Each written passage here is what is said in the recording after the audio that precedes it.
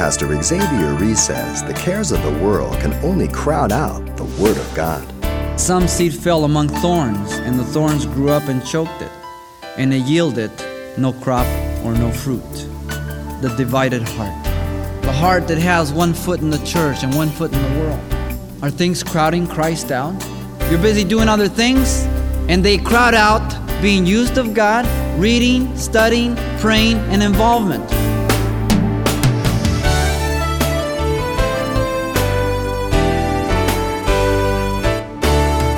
Welcome to Simple Truths, the daily half-hour study of God's Word with Xavier Reese, Senior Pastor of Calvary Chapel of Pasadena, California. Scripture contains various illustrations for the condition of the heart of man. And coming up, Pastor Xavier delivers a simple truth study of one of the most vivid teachings of Jesus along those lines, with the parable of the sower from the Gospel of Mark, chapter 20. It's a lesson that takes root in how far we let the Word of God penetrate our heart. Let's listen.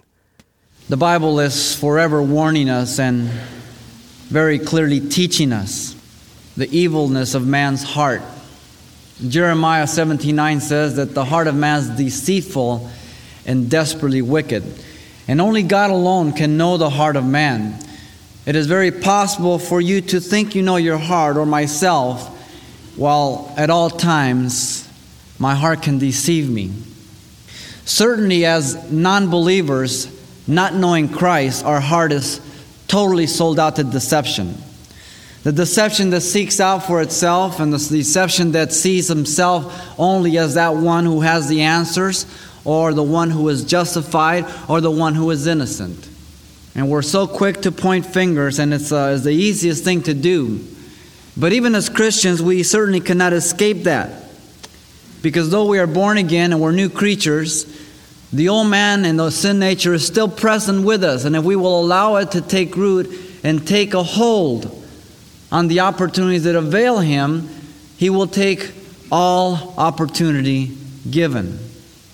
And so even Jesus said in Matthew that it's from the heart that evil thoughts, fornications, adulteries, that proceeds and defiles man. It isn't what goes into us, it isn't what takes place, but it's what's in us that really defiles us. And so often we're trying to conclude that the reason why we are, or how we are, or why things happen is because of other things or other people, or if this wouldn't have happened. But in reality, people and places and circumstances only allow what is in us to surface. But that's not a proper acknowledgement at times, because we have to look at reality. And so we need to guard our hearts. And certainly here in the parable of the sower, we're going to look at verses 1 through 20. The parable of the sower is found in all three Gospels, the three synoptic Gospels. Jesus is now turned to the open-air meetings. The synagogue has become hostile. The synagogue has become too small for the audiences that are hearing him. And so he resorts to the Sea of Galilee. Verse 1 says, "And again he began to teach by the sea, and a great multitude was gathered to him, so that he got into a boat and sat in it on the sea. And the whole multitude was on the land facing the sea." So we had this natural amphitheater, if you will. And Jesus was there once again. But notice he was teaching them.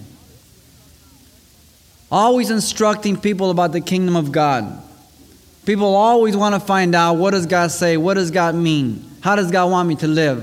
Well, the only way we can find that out is to pay heed to the words of Jesus.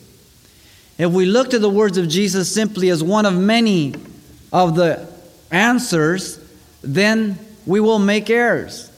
We need to look to the words of Jesus for the only answers for life. That is not too favorable today in the generation of knowledge and progress, in the age of information. You're thought to be an idiot, a nincompoop. And so at times we sacrifice truth for the sake of looking good. And that should never be.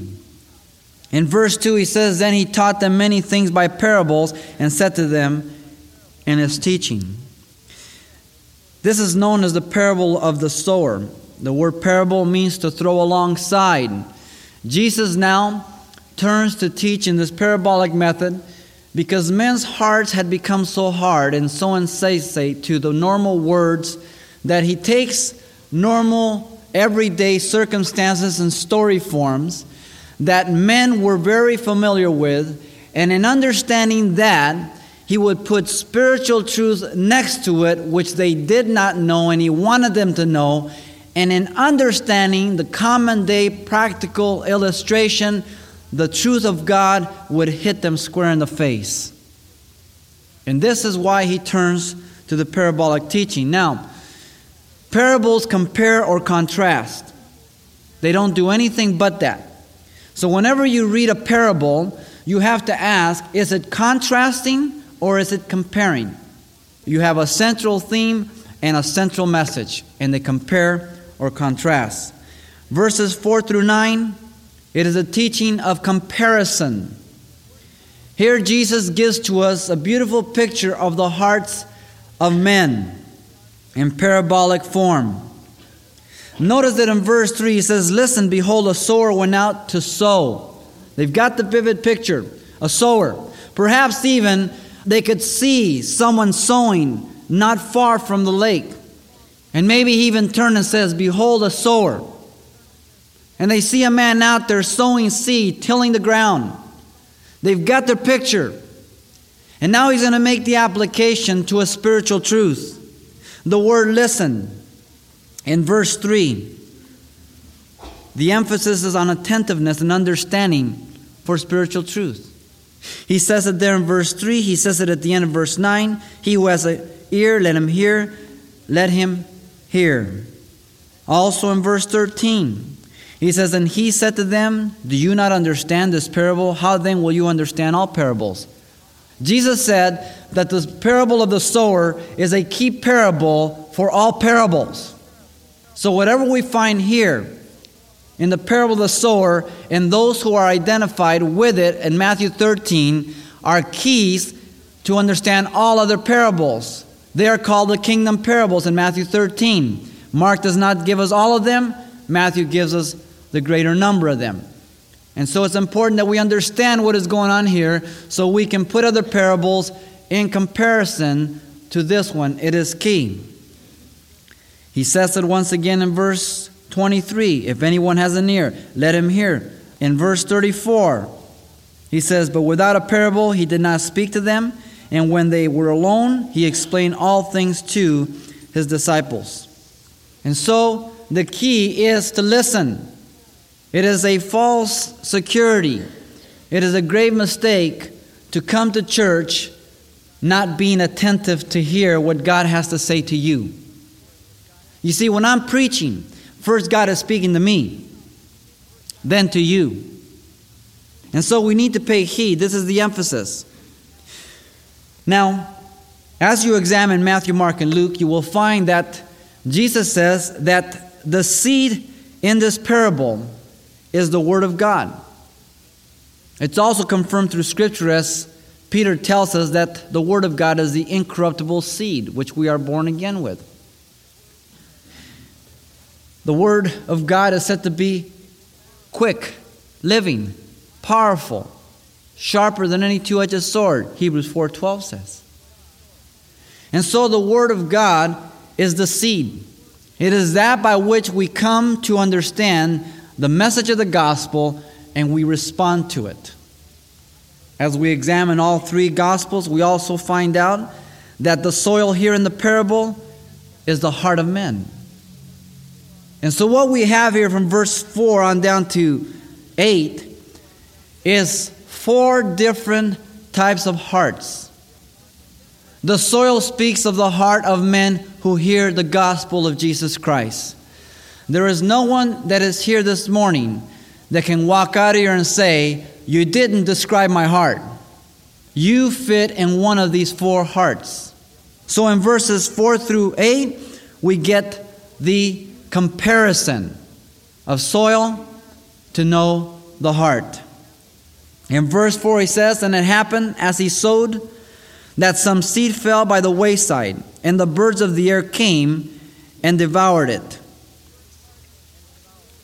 The first heart that he shows us is that heart that is by the wayside, that hard heart. The waysides were those places where the people would pass by and walk. And because men were walking always there, the ground was compacted. It was so hard that when seed would fall upon it, it would just lay there superficially. It couldn't take root. And so what would happen? Birds would come and just snatch it up. No penetration can be made. Now, remember that Jesus just got done being accused by the Pharisees and the scribes of casting out demons by the prince of Beelzebub. And Jesus warned them of the unpardonable sin. What was that unpardonable sin? Of rejecting the evidence and the message of God over and over and over again, to where you really become insensate to it and you're in danger of blasphemy. I don't believe that blasphemy is identified with attributing satanic work to the work of God exclusively. But Jesus had been ministering to these Pharisees and scribes over and over and over again, and they had been opposing him and rejecting him over and over again. And he warned them, you're on the road to it. There is only one sin that is not forgiven, and that is blasphemy of the Holy Spirit, a continual rejection of the Word of God to the point where God gives you up. If a person dies without Jesus Christ, what has he done? He's blasphemed the Holy Spirit. And there is no forgiveness in this world or the world to come. All other manner of sin will be forgiven. If there is conviction in your heart and God is prompting your heart to repent and you acknowledge the error, then if you call upon His name, He says He will forgive. But if you continue to reject, you continue to harden your heart and you say, I don't need forgiveness, I'm not going to repent, then the Bible says there is a line we don't know where. Once a man crosses it, God in all His love can do nothing. I don't know where that is. I wouldn't want to chance it. But so you guys have a little peace before we go on in the sermon. If you think you have done it, you haven't. That's the best way to describe blasphemy. If you think you have, you haven't. Because if you had, you wouldn't be worried about it. As a matter of fact, you wouldn't even be here this morning. You'd be living for yourself. And if you're here, that means God is still calling. Don't harden your heart. Be open to the gospel. The second heart, in verse 5, some fell on stony ground where it did not have much earth. And immediately it sprang up because it had no depth of earth. But when the sun was up, it was scorched. And because it had no root, it withered away. Now in verses 5 and 6, you have the second heart, the shallow heart. Stony ground. Here's the comparison. No root. It can get no nourishment. It is just very, very shallow. In Israel, there is much rock. They have an old saying that when God dispersed the angels to distribute the rocks all over the world, one distributed them over in Israel and the other one over the rest of the world. And you go over there and you'll find rock and bedrock all over the place. And though you'll see rock like it's going right into the ground all the way, all kinds of places, and you'll see little flowers grow out of it, but very little earth. And so it may sprout up a little bit, but after the sun gets to it, it'll dry up because it has no depth to go down and to grab nourishment. But it hits the rock. It has some warmth, so it sprouts up, but it has no roots. No nourishment. Now, the hard heart could be identified to the scribes and the Pharisees. They had just rejected Jesus. They had heard over and over and over again. Jesus warned them, be careful. But the stony heart here, which is shallow, could be referred to the multitudes. The multitudes were always there seeking Christ, but they weren't all seeking Christ for salvation or because He was Christ. But because of the miracles, because of the food, because of the benefits. There are many people, the multitudes, who flock to churches every week. But their heart is shallow. They have no deep roots going down. The commitment is very superficial. Most of the time is what they can get out of it. How can this help me? What can you do for me? And there's really no depth of meaning. Disciples come out of the multitudes. In verse 7, we have the third heart. And some seed fell among thorns, and the thorns grew up and choked it, and it yielded no crop or no fruit. Verse 7 speaks of the third heart, the divided heart. The heart that has no room for God. The heart that is crowded by so many other things. The heart that has one foot in the church and one foot in the world. Now we all live in the world, but we're not to live of the world.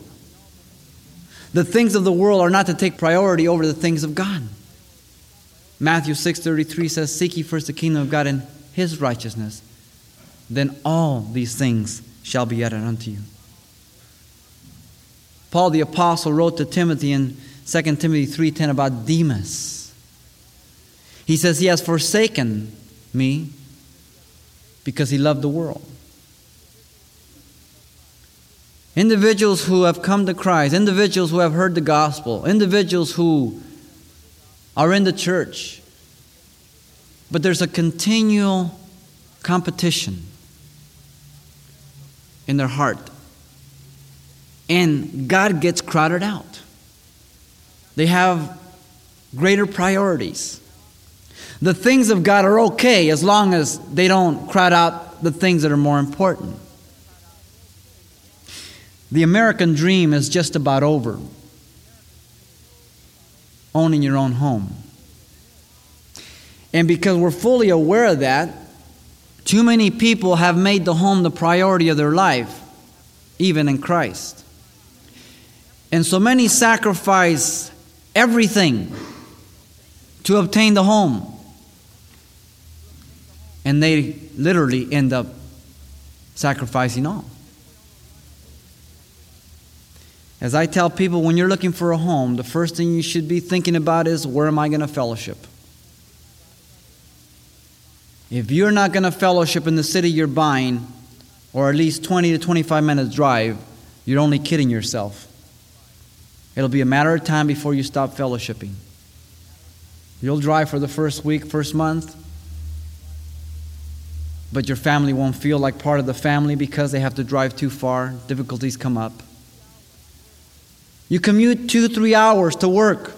What does that do to you physically? What does that do to you with your relationship with your wife, with the Lord, with your children? But Xavier, that's the only way. Well, that may be true. Are you saying I shouldn't buy a home? I'm not saying that. What I'm saying is, what is it costing you? Are things crowding Christ out? You're busy working, you're busy doing other things, and they crowd out being used of God, reading, studying, praying, and involvement. This is the heart he's describing. He's speaking to his disciples. He teaches the meaning to the disciples. It says the sun scorched it because it had no root and it withered away. The fourth heart in verse 7. And some fell among thorns, and the thorns grew up and choked it, and yielded no crop. You see that divided heart, but notice the contrast between that and verse 8. That heart that yields, that heart that is sold out, that heart that has reached down deep. So you have the hard heart, the shallow heart, the divided heart, the tender heart. Notice there in verse 8, 30, 60, 100-fold. There is fruit. The heart that is open, it didn't begin like that. All of our hearts were hard, and we had to allow God to tear up that ground and to turn it up so that the seed could be put in there and it could take root. And there are always things that want to go in there. Rocks, weeds, everything else to choke out that word. But it's through that abiding, through that diligence that you get here to verse 8. He gives us the comparison from the sower of different soils, the comparison is the heart of men. Now in verses 10 through 12, a very difficult passage which has been misunderstood by many. He clears up the purpose of parabolic teaching. He says, "But when he was alone, those around him with the 12 asked him about the parable. And he said to them, 'To you it has been given to know the mystery of the kingdom of God, but to those who are outside, all things come in parables, so that seeing they may see and not perceive, and hearing they may hear and not understand, lest they should turn and their sins be forgiven them.'" It would seem that Jesus is saying that the purpose for parabolic teaching was to hinder or obstruct the understanding of the gospel. But that cannot be the meaning. Once again, you have to take Matthew, Mark, and Luke and compare them all. And you will find, first of all, that he's quoting Isaiah chapter 6, verse 8 through 10. Isaiah was sent to a stiff-necked people, hard hearts. People who had been hearing the word of God over and over again, and they were not able to discern it any longer. It wasn't the fault of the word of God. It wasn't the fault of the preacher. The problem was the heart of man. Because if you are willing to say that the purpose of a parable is to hinder revelation, then you have to say that those who are hindered from revelation are set free from personal responsibility to respond to the gospel. I don't think you're willing to say that. Because the Bible says all men are responsible to respond to the word of God, and no man will be able to say in that day, "Lord, I never heard, I never understood, you never gave me a chance." So the parabolic teaching really is Jesus' method of going the second mile, and these individuals had heard the word of God over and over and over again, and they had turned their ear off to it. And so he sought to take something that was very basic, very normal, very known, very common of the day, and something that they would understand, and put the ununderstandable, if there's such a word, next to it, the unknowable. And in knowing the practical and the common day thing, they would come to understand the spiritual truth. You see, the parabolic teaching was there to prompt curiosity and stimulate understanding. Jesus was going the second mile. He says, "I know you guys are hard. I know you've tuned me off, but I'm gonna stimulate you to curiosity that you might respond to the gospel."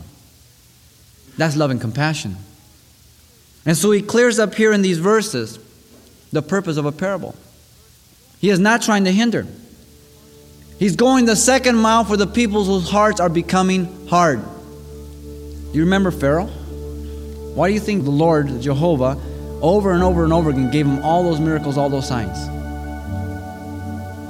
Because he wanted him to accept and to know who he was. God will go to great lengths to reach one lost soul. Remember the Good Shepherd? He leaves the 99 and goes after the one who goes astray. And so Jesus is really just confirming this, that the parabolic teaching is really a greater effort to communicate the gospel to a lost and dying and hard-hearted people. Well, we're just partway through the very practical and pivotal parable of the sower, a study of the simple truths Pastor Xavier draws from the Gospel of Mark, chapter 4. Now, there's much more of this message to come next time, but if your schedule won't permit you to tune in, as always, you can pick up a copy. And the title you want to ask for is simply A Look at Man's Heart. It's available on CD for only $4. Now, tell us which one you prefer when you get in touch. And this might be a study you'd like to pass on to someone in your church or a Bible study when you're through. Now, once again, the title to ask for is A Look at Man's Heart, or simply mention today's date. You can request your copy by writing Simple Truths, 2200 East Colorado Boulevard, Pasadena, California, 91107. Or to make your request by phone, call 800-926-1485. Again, that's 800-926-1485. Or the address once again is Simple Truths, 2200 East Colorado Boulevard, Pasadena, California, 91107. And thanks for mentioning the call letters of this station when you get in touch. This helps us track the effectiveness of this ministry in your area. And then join us for more Simple Truths next time with Pastor Xavier Reese.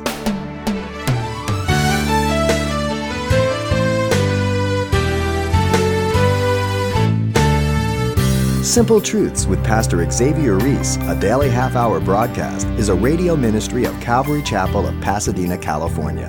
www.calvarychapelpasadena.com.